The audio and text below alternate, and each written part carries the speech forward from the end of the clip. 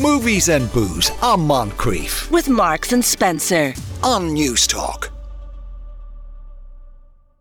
You are listening to the Moncrief Show on News Talk. 087 1400 106 is our WhatsApp number. You can send us an email to afternoon@newstalk.com, or you can follow us on Twitter. And just to remind you, this day week, Friday, March the 8th, it's International Women's Day. We will be hosting an International Women's Day special outside broadcast in the Dean Townhouse on Harcourt Street in the centre of Dublin. It'll be an all-female set of interviewees, an all-female panel for Movies and Booze, and we're hoping for an all-female audience in association with our friends in Marks and Spencer's. If you'd like to register to be part of the audience, newstalk.com/events. Newstalk.com/events is where you go. And if the tickets aren't gone now, and sometimes they are actually in the first hour, and I have no word whether they're gone or not, but get in there quick if you would like tickets to come along and be with us next Friday. Brian Lloyd, Fionnuala Jones and Jean Smullen join us in the studio once again. Good afternoon to you all. Hi guys. Yes. So how do you pronounce, is it Dune? June?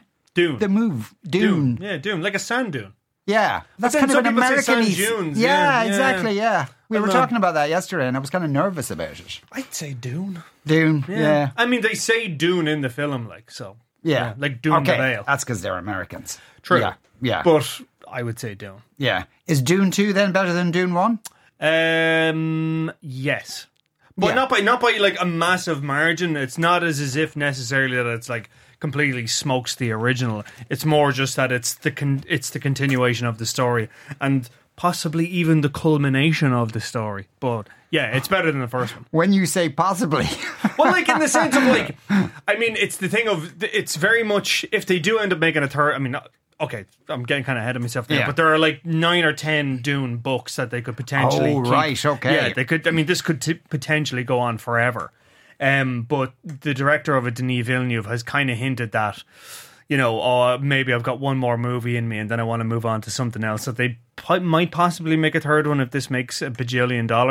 But it's written in such a way that the final scene in it is pretty much, they can draw a line underneath it, and if they didn't make another one, that would be okay. Yeah. Was it shot all in one go, or did they come back to do? I think they came back. I think they came back to do certain parts of it. I mean, I know they shot a lot of it in Jordan. I think when Jordan went into lockdown and stuff like that, they had to stop and then they came back. But yeah, I think it was like 70% of it was done, and then they went into lockdown, then came back, and then did the last 30%, and then it was just like the special effects were what kept it going for so long. Well, I imagine so. Yeah, and Lisa Frankenstein. An intriguing title. Yeah, it's Zelda Williams, who is Robin Williams' daughter. This is her directorial debut. It's written by Diablo Cody, who did Juno, who did that one Young Adult as well, Charlize Theron's brilliant film. So yeah, interesting. Kind of like John Waters, the American John Waters. Kind of hard. Just you have to clarify it. That would be I know, but it would be an interesting film concept nonetheless. Would it? Yeah, but let's move on past that for all sorts of legal reasons. That's why I clarified. So yeah, it's kind of like John Waters' horror comedy about a young girl in the 80s who reanimates a dead body from a local graveyard and turns it into her boyfriend. So yeah, okay, that'll be interesting to hear about. And our two wines today, Jean. We have a brand new Italian wine, a Soave, which has just landed on our shores, and we've got the Gallagher family moved to Catalonia about 20 odd years ago with their 10-year-old son, and now they're making wine. So it's a kind of a wine geese wine with a very interesting backstory, and in honour of Paddy's Day, which is just around the corner. I thought we'd feature it. Yeah, okay, that's and there's so many Irish people. Yeah, who pop up every now and again. It goes back to the 17th century. The wine geese were, the Irish emigrants who literally globally start. Mostly they went for initially to Bordeaux, and then after that, there's so many Irish people involved in wine on a global basis. We were a nation of emigrants, so we're bound to get into the wine trade somewhere around the world at some point. You know, indeed. And going back to Dune. Yes. Rebecca Ferguson, someone was screaming at her. was screaming at her. Yeah, a lot of talk about this story this week. She stars in Dune Part 2, but it wasn't on the set of Dune Part 2. It was a set a couple of years ago where she talked about this co-star who just seemed to scream and scream and scream at her and berate her, kind of said, you call yourself an actor, this is what I have to work with. It got to a point where she had to intervene and say, I'm not working opposite this person. Like, I literally work opposite the back of this person's head. It's not fair that I'm being subjected to this, and was kind of arguing with the director at the time because that other star was number one on the call sheet, and they were trying to say this person has to be here because they're number one on the call sheet. So obviously now there's tons of speculation as to who this person is. Ooh. You've had Emily Blunt has come out and said that it's not her because they work together on The Girl on the Train, and apparently they're very good friends, so her publicist says. Dwayne The Rock Johnson has come out in defence of Rebecca Ferguson and is also very intrigued to know who it is. Like, a couple of people, there's a lot of speculation. Like, she's obviously starred opposite alongside the likes of Tom Cruise, Michael Fassbender, Jake Gyllenhaal. But I think it's just more illustrative of the fact that these things happen on set all the time and we never hear about them, because I think people were putting together the timeline of this, and this happened like a good couple of years ago. So she's been holding on to that and having to kind of live with it. And even when she's recounting this story on this particular podcast interview that she did, like, she's trying not to get upset because it was such... She looked visibly upset. I saw the interview, yeah. Like, it just sounds like, watch it go. Imagine, like, you're just trying to do your job and someone is making it so much more difficult because of ego or whatever other reasons, and is taking it out on a cast when at the end of the day, ultimately, they're all there with the one shared goal. You would think it's to make the movie and to make it the best as possible. You know, like, it's just... I don't know. Well, two people have said it wasn't them. Yeah. And there's a short list of other people you read out there. I mean, Tom Cruise is not known for screaming at people on film sets, so it's definitely not him. Yeah, but I also that what was that movie called that she's in with Michael Fassbender, Mr. Policeman? The Snowman. Oh, but I showed you the clues, Mr. Police. Yeah, that was a very difficult production, I think, and shoot. So I mean, I don't know, and I know people will be like, why would she have said anything? Because it leads open to all this speculation, and potentially we're talking people who weren't involved at all, and I understand that. I don't think she was saying it to kind of start a witch hunt or anything. I think she was just trying to be really honest about the stuff she had to deal with. No, it's not her job to conduct a witch hunt. It's ours. Let me put on my cap. So, Brian, do you have any theories who it might be? Who would you guess? If you had money, who would you put it on? Yes, so many. Yeah. So many. Can I say? I mean, I'm so, like, no. I who it might have been in a speculative, a parallel universe. Can I really? Sean in the booth is going to cry. Please No, I won't. No. Yeah, they're waving me off. I can literally see waving away from that. Like, realistically, whoever it is never going to come out and be like, "Oh yeah, that was me. Sorry." Like, it's just never going to happen. Like, no, that's true. But they might come out and say, "Yeah, but she can't act." All I'll say is the person who is the lead suspect, I've heard stories about them before off the record, and it would not surprise me if it was this person. Okay. Is that okay? Okay, that's fine. Hasn't named anybody. No. Okay, get a big thumbs up. Okay, legally wrong. Rock salt. Tom Cruise. Sorry, no, not even. I mean, what? Right, and you did mention... and Dwayne The Rock Johnson now legally owns the term candy ass. Yeah, loads of words. Isn't that an aspiration for us all? He actually owns 22 phrases now. I'll call out the full list in a sec, but basically to explain, obviously, for anyone who's not familiar or is only familiar with the Dwayne The Rock Johnson cinematic universe, he was actually a very successful wrestler, and that's when he broke into the industry, and he's now joined the board of directors of TKO Group Holdings, which is this company that was formed that's merged WWE and the UFC together, and now as a result of that, he's got all these phrases and nicknames that he had kind of popularised under his own umbrella if he wants to make merch or whatever. So the full list of stuff that he has rights to. So he has The Rock, obviously, that's his name. Rocky Maivia, Team Corporate. Maivia, excuse me, sorry, she's not a wrestler girl. Rock Nation, The Nation, Rudy Poo, Candy Ass, Jabroni, If You Smell What The Rock Is Cooking, The Samoan Sensation, The Blue Chipper, The Brahma Bull, The People's Champion, The Great One, Know Your Role and Shut Your Mouth, Team Bring It, The Rock Just Bring It, The People's Elbow, Rock Bottom. Finally, The Rock has come back to ellipsis. It doesn't matter what, ellipsis. Blue Hell, The Most Electrifying Man in Sports and Entertainment, Project Rock, and Rock Apocalypse. So, Just to be clear, and I am be giving poor Sean a hard time in the box for all sorts of legal things. If I turned to Brian and referred to him as Candy Ass for the rest of the show, could The Rock sue me? No, I don't think so. No. But if it was just, if you called Brian a Candy Ass and then you were like, I'm going to start selling T-shirts with the term Candy Ass on it now, then you would get into trouble. Then But The if Rock it's would be like, specifically hello. referred to, if it was a picture of Brian Lloyd with the words Candy Ass underneath it, could The Rock sue me? Yes. Yes. Yeah. Or you. Well, no, I mean, whoever it is, they would basically, he would have the ability to sue whoever it is that has the T-shirt Candy Ass, because he now owns that phrase Candy Ass. Here's another one for you. Gene Simmons owns the word OJ. What? Gene Simmons from Kiss trademarked the word OJ. As in orange juice? OJ. Just the words OJ. He owns it. Okay. Yeah, there you go. Why OJ in particular? Just because, like, if, in case, like, I don't know, Sunny D or any, like, Sunkist or any, like, juice manufacturers decided to use OJ, they would have to pay him a royalty for it, like. Yeah, that's kind of smart. Yeah, that's it. Apparently he owns, like, hundreds of, like, words and phrases. Like, Ronnie James Dio, who was, like, the lead singer of the band Dio and Black Sabbath, hated Gene Simmons and, like, used to slag him off about the fact that Gene Simmons was buying up random names, like, just so he could make money off it. Like, which I don't like. I'm like, that's canny business, man. Yeah, it's like buying up domain names for. Yeah, it's clever. That was very cute. What about the Rock of Cashel? He doesn't own that one. He doesn't own that yet. But don't give him any ideas, listener. John says Rebecca Ferguson has confirmed she was not talking about Hugh Jackman or Tom Cruise. Mystery remains unsolved, says John. Yeah. Okay. We continue to speculate. Okay, what did we drink first, Jane? Now we'll talk about wine. Yeah. Yes. Much safer. Okay. This is an Italian wine, and there was a big Italian wine fair in Dublin in January, Borsa Vini, and there were about 30 producers came over seeking representation. In other words, somebody to distribute their wines. And David Wheelahan came to the fair and he snapped this one up, this Giannitessari Soave. So this is the 2022 Giannitessari Soave. It's €20 and you'll get it in Wheelahan Wines in this Loughlinstown in the Silver Tassie, the old Silver Tassie.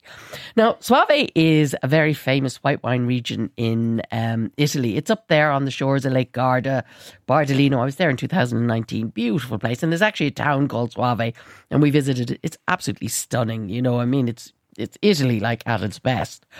So Giannitessari is actually a very well-known name in terms of as a Soave producer. Like the family traced their roots back to 1616 and he's been making wine since the 1980s. He actually works with his two daughters, Valeria and Alice, and he's got loads and loads of awards for his wine. So this is a very good example of this style of wine. Now, the thing about Italian wines is traditionally Italians like their white wines not to have too much colour, flavour or alcohol.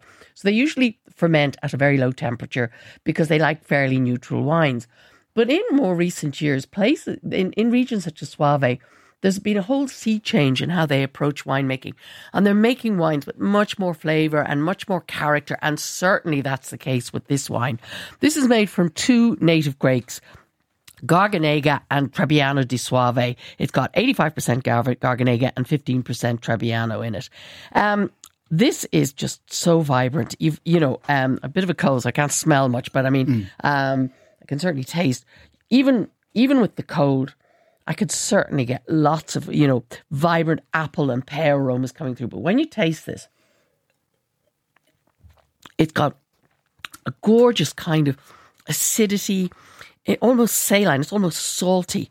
It's got a kind of a nice oily, weighty texture. But funny enough, it's only 12.5% ABV. Really? So it's not got a huge amount of alcohol in it.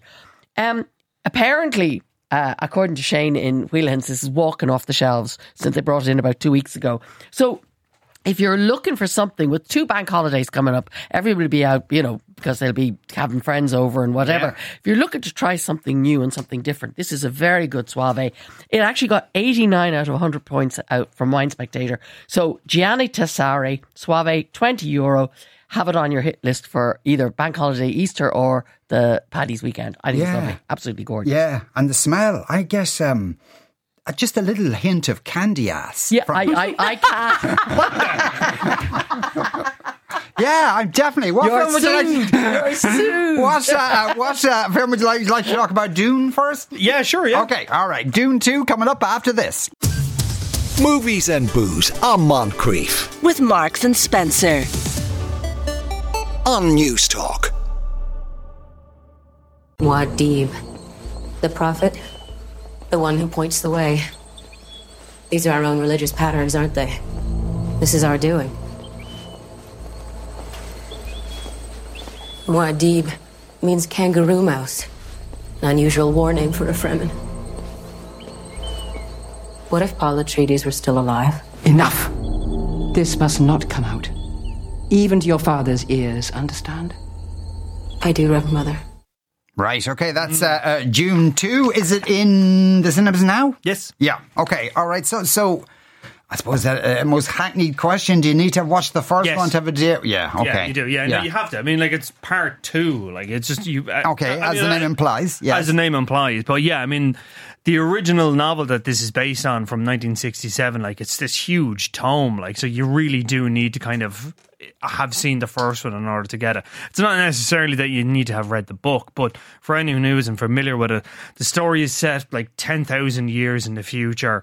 Humanity now has the ability to travel through space, but governments have kind of reverted to this sort of neo-feudalist kind of thing where there are like these great houses and there's an emperor of the known universe who just happens to be Christopher Walken, which is a great bit of casting because you just see him and it's like, what? Why Christopher Walken? Why are you the emperor of the known universe? How else could it be? Who else could it be, in fairness? Yeah. So what's going, this basically picks up right from where the last one left off. So Timothée Chalamet's character, Paul Atreides, is leading this sort of guerrilla revolution, if you like, on this planet called Arrakis that has this drug called spice or melange that it essentially gives people when they huff it. It gives them like these superhuman powers, like they're able to see through like space and time, and they're able to do like massive kind of like see all their genetic memories and all the rest of it. And this other family have taken over the planet called the Harkonnens, and they're led by Stellan Skarsgård, and he looks completely unrecognisable. He's like 500 pounds and just looks horrible. And they're essentially like enslaving the native people of the planet, the Fremen, who are led by Zendaya and Javier Bardem. And I mean, if this kind of sounds a bit like Lawrence of Arabia, that's kind of that is kind of the point, because Frank Herbert was influenced by Lawrence of Arabia, and Denis Villeneuve, the director of this, was influenced by Lawrence of Arabia. But where it kind of not necessarily deviates is that where Lawrence of Arabia was kind of a bit of a white saviour narrative, this kind of interrogates it in a much more deeper fashion, which is, okay, so you have this person who comes in from nowhere and he's seen as this sort of like religious prophet, you know, that sort of, that he's going to lead the people to their ultimate victory. But then it's sort of, you know, what is loyalty and what is radicalism? And, you know, just by harnessing that power, does that then make him a tyrant? And that's really what Dune is all about, is the idea of like, does all power corrupt ultimately in the end, you know? And all while that is happening, you have this like incredible sci-fi blockbuster playing out. Like, I mean, this reminded me of like seeing Lord of the Rings in the cinema for the first time. Like, it's just incredible visuals. And even the artfulness of it as well is like, even though like it's this really dense topic, and it's this like media franchise that has like 20 books and TV series and all the rest of it. Even if you've only seen the first film, you'll still get the significance of everything. You'll still kind of be able to follow everything and track everything. And yeah, and it's really, really good, and it's really, really dense, and there's a lot of depth to it as well. Like, they really do kind of like interrogate and intellectualize everything about it. It's not like just Star Wars where it's like blow stuff up and like good and bad and binary. Yeah, that was a cowboy film. Really. Yeah, really a space opera. This is a lot more kind of dense. Like, it is kind of, it's a bad kind of comparison, but it would be closer to sort of like Game of Thrones with a sci-fi kind of perspective on it. So but even. Because in the first, people do sit around and have conversations about what are we doing or what are you doing, and you didn't really see it even that much in Game of Thrones. No, you didn't know. In this, like, they do trying to, like, it is very much, you understand why everyone's doing everything, and even in the sense of like exposition and stuff like that, like, it's very much has that kind of tamped down, and it's really just more about atmosphere and understanding people's motivations, as opposed to being like, why is this person so important, or why are they doing this, that sort of way. Like, you don't really need to know, the difference between like Shai Hulud and Soudowker or something like that. It doesn't mean anything really, because it's all just kind of window dressing, but you understand the significance of why Austin Butler's character is so violent and so weird and kind of has a weird accent in it, and you understand why Timothée Chalamet's character is kind of reluctant at first, but then embraces the sort of the violence of it all. And even Javier Bardem's character, like he's almost, he starts off as this sort of like a kind of a mentor to Timothée Chalamet's character, but by the end, he's almost like a religious zealot, like, that sort of way. And again, you see the motivations. It's very clearly run through the film. Okay, yeah. And the CGI, because we've almost got to the point now where very CGI-heavy films, we've got so used to seeing it that, I don't know, people are imagining they can see the joins or they can actually see the joins. No, and this, like, it's done very artfully. Like, it's very much... There's a texture to it that I don't think a lot of... you look at Star Wars, you look at any of the Marvel films... They don't tend to have the same level of, I don't want to say reality is not the right word, but I guess like sort of, it looks real, or at least it's done in such a way that the physics of it makes sense, if you know what I mean. Yeah, there's a kind of, can be a flatness, an art flatness. Yeah, and this doesn't have it all. There's a real depth to it, there's real texture to it. And even the fact that like it's used very tastefully, like, it's shot in Jordan out in Wadi Rum, and they use as much of the natural background as they possibly can. Yeah. And then they just kind of add small little bits to kind of make it look a little bit more other. I mean, I was in Wadi Rum and I've seen it, and it looks very much like what it is in Dune. Like, it is the richness of the sand, like the colour, how it pops out and everything, and even just the heat of it. Like, you can see them like physically like pumping sweat and all the rest. So is the entire film just set in one place, or no, it kind of dips all over the place. Like, I mean, there's one sequence of it that's shot in black and white, and it's on the Harkonnens' home planet, and it's this sort of like kind of like Gladiator. Like, you see Austin Butler's character in this big huge arena kicking the crap out of 20 people, and that just kind of sets the I guess the atmosphere for him, that he's this really dangerous character. And the music as well, that's another point as well. Like, Hans Zimmer, who did the soundtrack for this, like he was very much influenced by like kind of prog rock, like Emerson, Lake and Palmer. Jesus, how old is Hans Zimmer at this stage of the game? I don't know, he's like 65, 70 or something like that. But like, he's older than that, I'd say. But he's cranking them out, like, I mean, and he's fantastic in this, like, like the music in it really does just set the atmosphere, and again, gives it that reality, gives it that texture. So, yeah. Okay, so You're absolutely totally on board. Absolutely loved it. It is brilliant. Like, people are going to be talking about this, that they saw it in cinema the same way people talked about seeing Empire Strikes Back and Lord of the Rings and stuff. Okay, all right. So Oscar time, perhaps? Wouldn't surprise me. Yeah. I mean, it'd clean up in the technical category. Yeah. 100% it'd clean up in the technical category. It might. I mean, people didn't think Return of the King was going to get into Best Picture and all the rest of it, and it did. I mean, I could see it. Yeah. Okay, well, we'll look forward to that. Now, as people know, that we've been waiting on it for a long time, the new Superman movie. Now, originally called Superman Legacy, but they've announced the new name for it. They've announced the new name, guys. Oh my God, tell me. Are you ready? We're ready. The new Superman film is called... Yes. Superman. Hey! Genius. Absolute genius. Yeah. They've started shooting it now, and James Gunn announced the name's change this week. We'll get it July 2025. Just to remind people of the cast, we have David Cornsweet. He's in a lot of Ryan Murphy shows. He's playing Superman, Superman in question. And then we have Rachel Brosnahan, Marvelous Mrs. Maisel is Lois Lane, and then Nicholas Hoult is Lex Luthor in this. So. Right. Okay. And do we have any idea like what Superman does in this? What's happening? No, I don't think so yet. I think they're trying to keep that fairly locked down. I think a lot of pressure on this, I would imagine. But I don't know. Can it be any worse than Man of Steel? I mean, they're going for, from what I understand of it, they're going for a more kind of like G. Willikers Superman kind of thing. Oh, really? But that's not bad. I mean, that's kind of the whole point of Superman, is that he's meant to be this sort of like painfully uncool dude. Like, I mean, you go back and look at Christopher Reeve. Like, I mean, to me, that's the quintessential Superman as far as I'm concerned. Yeah. And when he walks out as Clark Kent, he's a dork. Like, and then Margot Kidder is like the kind of snappy Girl Friday kind of thing going on. And that's very much kind of in the casting as well, because Rachel Brosnahan is very much that kind of... she's got a lot of moxie. Yeah. Kind of thing. If you watch, but just, you know. What era are they setting this in? It's probably modern times, but it's going to have that 1940s Art Deco kind of vibe to it. More fun, I suppose, because Man of Steel was so dour. Like, it was just so, this is so serious and... Yeah. Or Amy Adams. I know. Amy Adams. Yeah. Maybe that'll work. And Eva Longoria is now in Only Murders in the Building. It's season 4 of that. My gosh. Season 4, and it seems like the stars want to be in this because it's not just Eva Longoria. Eugene Levy has signed up as a recurring role as well, and Meryl Streep is returning for her character. And then we also have Molly Shannon is due to appear as well. This seems to be like the series du jour to want to work on.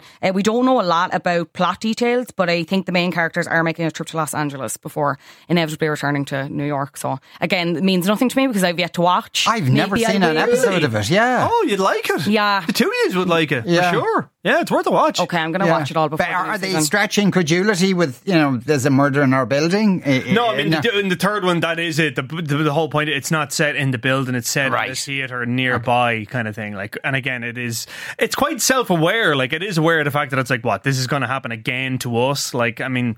But yeah, it's good. It's enjoyable. And like Meryl Streep is very funny in it as well. So. Yeah, she can be very funny. And Paul Rudd as well is great in it too, yeah. Okay, everyone's in it then. Literally. They do that. It's a lot of those New York shows, like they can just like kind of rope people in like to it because they normally all live in New York. I must say, Martin Short, I've always found him a bit annoying. Really? Yes. And he's going out with Meryl Streep now. Is he? That's the rumour, yeah. Wow. Yeah. Then again, what was the thing Martin Short was in where he played a really creepy guy? Santa Claus 3. No. Okay. No, it was it a true life thing? He played a real person, but he was really kind of... Are you thinking of Steve Carell and Foxcatcher? Oh, that's creepy, but no. Yeah, but Martin Short was Steve Carell's friend in... the morning show. Morning show, yes. And he was actually creepy in that. That's creepy in it. That's the way I communicate. Do you know your man with the hair? And he's only got 4 fingers on one hand. Creepy fella. Yeah, the creepy fella. Yeah, he was good in that. Yeah. But as a comedian, I've always found him kind of annoying. He's just because he's very over the top and like kind of like jittery and kind of like, yeah. Calm down. Stop drinking coffee. Yeah, really. But like that's his whole shtick. Like that is his whole family are from Armagh as well, from Crossmaglen. Really? Shorts of Crossmaglen, they're the same shorts. God. There you go. No, I've pissed off the shorts from Crossmaglen. Brilliant. Yeah. Okay. Police escort for me home then. Right. Movies and Booze on Moncrief. With Marks and Spencer. On News Talk. Anyway, Jean, let's toast to success and talk about the red wine. Okay, now this one has a lovely story. This is the 2021 Diga, and it's €27. Now, Diga means "tell me" in Spanish, and this is a wonderful story. John and Joan Gallagher moved to Catalonia 22 years ago when their son Tom was 10. And they run a boutique hotel, which is very well known, and it's apparently fabulous. So anyway, fast forward, and of course, growing up in a wine region, Tom decides, I'm going to buy a vineyard. He's in his 30s now, as you do. Yeah. And this is the first vintage of a single vineyard, organic Montsant. That's the name of the region. And it's made, they work with a very well-known Catalan winemaker called Toni Coca, which is a great name for a winemaker. So you'll get this in neighbourhood wines, which is Mixed Place, and also Wine Centre in Kilkenny, Corkscrew and Harry Street, Ardkeen stores, Clontarf Wines.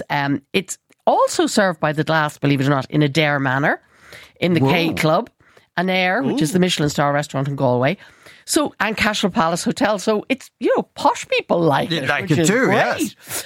But the other thing which I love about it, and I'm just holding this up because we're on radio and everybody can see, it's actually the painting on the bottle. That's a lovely label. It really is a lovely label. Yeah. There's no writing on it at all. There's 2,400 bottles of this produced, and an Irish artist called Mark Redden did this, and each label is individually numbered as you would in a painting, right? Like the original painting. And Joan Gallagher wrote a little poem, "The vines have spoken, the curragh eases to shore, the wild geese are home." So that's on the back of the label. Now, this is a blend of Garnacha or Grenache and Cabernet Sauvignon. It's 50-50 of each. And it's fermented in stainless steel. to keep the purity of fruit. The signature style is freshness. This has lots of strawberry fruit on it, and it's a cool climate red wine. And again, only here, this is next door to Priorat, and this is literally next door to Priorat, which is one of the 2 Spanish regions that is a DOCA, which is the highest level of quality. And it's high altitude, so it's cool climate. It gets cooler in the evening, so the grapes are fresher. So even though it's the Montsant DO, it's actually literally, it's a spit away from Priorat, where you're going to get some really, really amazing quality wines. Yeah. This is an amazing quality red wine. It's not cheap, €27, but seriously, Paddy's Day is coming up. If you want to fly the Irish flag, this is a Spanish wine with an Irish connection. And I'll just give you, I'm not going to smell it because I can't smell, but it's gorgeous. No, that's fabulous. That really is lovely. I love it. A bit of spice. That really is nice. Yeah. Go out and get it. Yeah. Diga. Yeah. And if you're in any of those posh restaurants, have a glass while you're at it. Okay, yes, indeed. Right, so Fionnuala, is it a kind of a trailer for the Crow reboot that they've released? We don't have a trailer, but we have kind of first look images. I think it was Vanity Fair had them. So this Crow reboot, it's coming later this year. It's out June 27, 2024. Rupert Sanders is directing. He hasn't done really kind of much at Snow White and the Huntsman, Ghost in the Shell. It's Bill Skarsgård is playing Eric Draven, and he's starring opposite FK Twigs. He plays Eric Draven, who, along with his lover Shelley, they're brutally murdered when demons of her past catch up to them, and he is kind of reincarnated and has to avenge both of their deaths. I suppose why this is significant is, for anyone that's not familiar, there was a 1994 version, and that's kind of the ultimate version in some people's minds because it starred Brandon Lee, who was the son of martial arts legend Bruce Lee. He was killed on set in a firearm stunt that went wrong, and he was on the precipice of becoming this huge star. So, it's, I don't know, is this kind of, should they have not gone near this? And I think based on some of the reaction to the pictures, I think it's very Joker-esque in terms of again, obviously radio, not a visual medium, but Bill Skarsgård is kind of all tatted up, and it's very, I don't know. I think it'll be interesting to see how they've been trying to do one for years. Yeah. This is the thing. They've been trying to make a new Crow for years, and there was a TV series as well, that was pretty terrible. I don't know. It's a bit, I seen the pictures as well, and it was kind of I don't know. Bill Skarsgård is a great actor, I think, and FK Twigs, I'd be really interested to see what she would do with something like this. But I think this is one of those things where, and Rupert Sanders, he has great visuals. I actually liked the Ghost in the Shell, the live action one he did with Scarlett Johansson. I actually thought it was pretty underrated.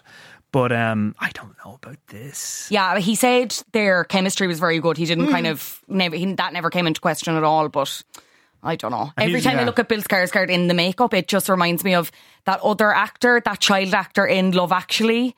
That child actor in Love Actually, but in goth makeup. Very good. He's in Netflix chess thing, Queen's Gambit. What is that actor's name? Oh my God. Anyway, it just, I keep seeing those pictures and I'm like, what is this child? Why is this child wearing so much eyeliner? Yeah. Yeah.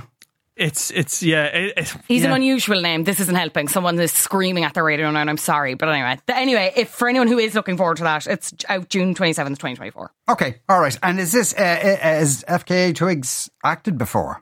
I don't think so. I think this might be her first kind of big project, but she's is very involved in her music videos and the kind of direction and stuff like that. Yeah, she gone out with Robert Pattinson? She was, yeah. Pattinson. Yeah. Shia LaBeouf. Pattinson. Yeah. Oh, okay. Yeah. That ended very acrimoniously. That must have been a challenging Shia LaBeouf. Yeah, I'm pretty sure she's suing him for all kinds of manners of abuse. Right. Yeah. Oh, gosh. Yeah. Okay. Yeah. Right, we'll move on to our second movie of the day. It is Lisa Frankenstein. Here's the clip. I'm really sorry you got electrocuted, Lisa. I'm fine. Let's wrap. How are you liking Brookview so far? It's fine. It's the same as my old school. Are you hot for anyone? Come on. Lisa. Lisa! Lisa. Michael Trent. I don't know what that is. He's the editor-in-chief of The Grab. The Lit Mag. high school literary magazine. Does he lunch on or off campus? Off. BK or White Castle? Neither. Does he have more of a basketball bod or a football bod? He doesn't play sports. He's cerebral.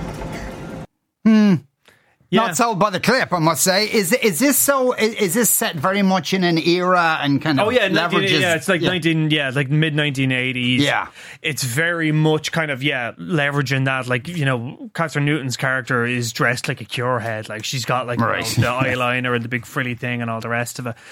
Carla Gugino plays her stepmother, and she's like walking around with a Walkman and listening to these like Tony Robbins personal affirmation. Sometimes these when movies are depicting an era, they're far more era-ish than that era actually was in reality. You know what I mean? Yeah. Like, it's very arch, like, But again, films from that era were like that. Like, you look at Heathers, you look at like Serial Mom, you look at any of John Waters stuff, like they do kind of like crank all the pastel and the shoulder pads up to 20, like. And this is very much doing that as well. It does have a, you know, what I would say is that it's a film that is referencing all these great films. Like, another one that references is like Tie Me Up, Tie Me Down, which is this Pedro Almodovar film. It's referencing all these films. It's inspired by all these films. It's just never as good as any of those films. Yeah. But it's still funny. Like, it still has kind of a bit of a wicked sense of humour. Like, I think Diablo Cody, as a writer, I think she's better when she's doing kind of horror comedy as opposed to drama. Like, you look at Jennifer's Body and that's just become this kind of modern cult hit, like, and you look at Juno and people still kind of find that very, very funny. And this, I think, will probably have, in about 10 years' time, people would be saying this is another kind of cult hit as well. Catherine Newton, like I said, she's a very kind of, she kind of reminds me of sort of like a really young Jamie Lee Curtis, in that, like, she's really kind of like a physical actor. Like, she's really good at like doing kind of like slapstick stuff. And Carla Gugino as well, she's very funny in it. Like, she's able to do like prissy and that kind of like wide-eyed kind of freaky kind of thing. And Cole Sprouse, I mean, he plays the Frankenstein of the piece. And again, he's playing it in a very kind of physical way. He has no lines in it or whatever. It's enjoyable. Like, it's an interesting piece of counter-programming to Dune Part 2. Like, because Dune is obviously this big, huge sci-fi blockbuster, and this is like this weird, quirky, rom teenage comedy kind of thing. It's not for everybody, but it'd be worth when you say like the basic, the elevator pitch. The elevator pitches is so she's basically quirky goth. Her mother was killed by an axe murderer. Her father has remarried. Her stepmother is this preppy kind of Carla Gugino thing, and she becomes obsessed with this corpse that she finds in a cemetery. She digs it up and manages to reanimate it with one of those cannon beds. Like, it's very, like, again, very John Waters. Like, then they go on a sort of like they start killing people around town that have pissed her off, like, and then they chop off like their hands, and he sews on her hand, and again, very John Waters. And that's basically the elevator pitch. And like the two of them, it's kind of like Bonnie and Clyde. Heathers, you know, he's the Christian Slater character, except he's dead. No, I like it now. It's fun. Like, that's enjoyed it. I was enjoying it as I was watching it, and I kind of walked out and I was like, okay, Grant, and just went about the rest of my day. Like, it didn't blow me away, I would say. Yeah, I know what you mean. And that there's so many films have kind of been in that kind of space, as they say. Yeah, and as well, like, again, better ones. Like, I mean, it's very much trying to evoke that era, trying to evoke those films, but never kind of touches the greatness of those films, I would say. It's just sort of like, kind of like it's like watching a really good cover band. You're doing very, very well. There's a lot of technical craft here. I think Zelda Williams has a great career ahead of her. Diablo Cody obviously knows what she's doing, but I've seen this done better, but it's still fine for what it is. Okay. Speaking of almost like a cover band, there's a new Tron movie coming. When was the original of that? Late 70s? Well, but then there was the one afterwards, Tron Legacy, with the really uncanny valley Jeff Bridges in it. Yeah, the original one was like 1970. I think Jeff Bridges was in the original. He was in the original, that's right. Yeah.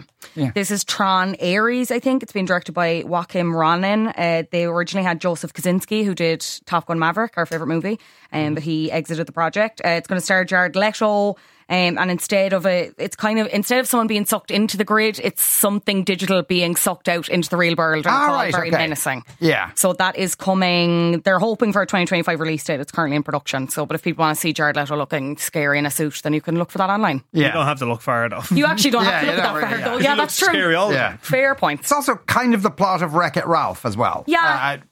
Which is probably going to be a better movie than that. This is. Why? You see, the thing for a movie like that, why are they making a movie like that? It's not going to have the kind of epic tentpole kind of scale of a Tron or of a Dune. Well, no, but Tron Legacy was a big hit. Like, was it? Yes, yeah. Yes. The soundtrack, people wouldn't shut up about that. But with that, but that was just the soundtrack with Daft Punk. And the people visuals liked the movie. as well. Yeah, but then people was that? What about the plot? I mean, no, the plot was terrible. I'm not hold on. I'm not defending the film. I'm just saying this film did very well, and a lot of people liked it, and the visuals and the soundtrack and all the rest of it. It wasn't a good film. Like, it's one of those films that, like, if it was on in the background, it would be ambient, like, you know, that kind of way. It's pretty to look at. That's a good idea. That's a new ambient movie. It is, there's loads of movies that are kind of like that. Yeah, it's just ambient films. They're on in the background. They look pretty. Once you pay attention to, you're like, oh God, this is terrible. Like, don't look Black Rain. Did you ever see Black Rain? Oh God, Michael Douglas. Yeah. Looks amazing, but then you watch it and it's like, oh, this is terrible. Yeah. And he's groaning getting off the motorcycle as well half the time. Gene, what are the names of the two wines again? Lots of people want to repeat them. There's the Giannitessari Soave 2022. It's €20, and you'll get that in Whelan's wine. And then the Irish one is the Diga, and it's it's from Montsant, and it's in independent off licenses, and it's €27. Fantastic stuff. Thanks very much, Gene and Brian and Fionnuala, and that's our lot. Movies and Booze on Moncrief with Marks and Spencer on News Talk.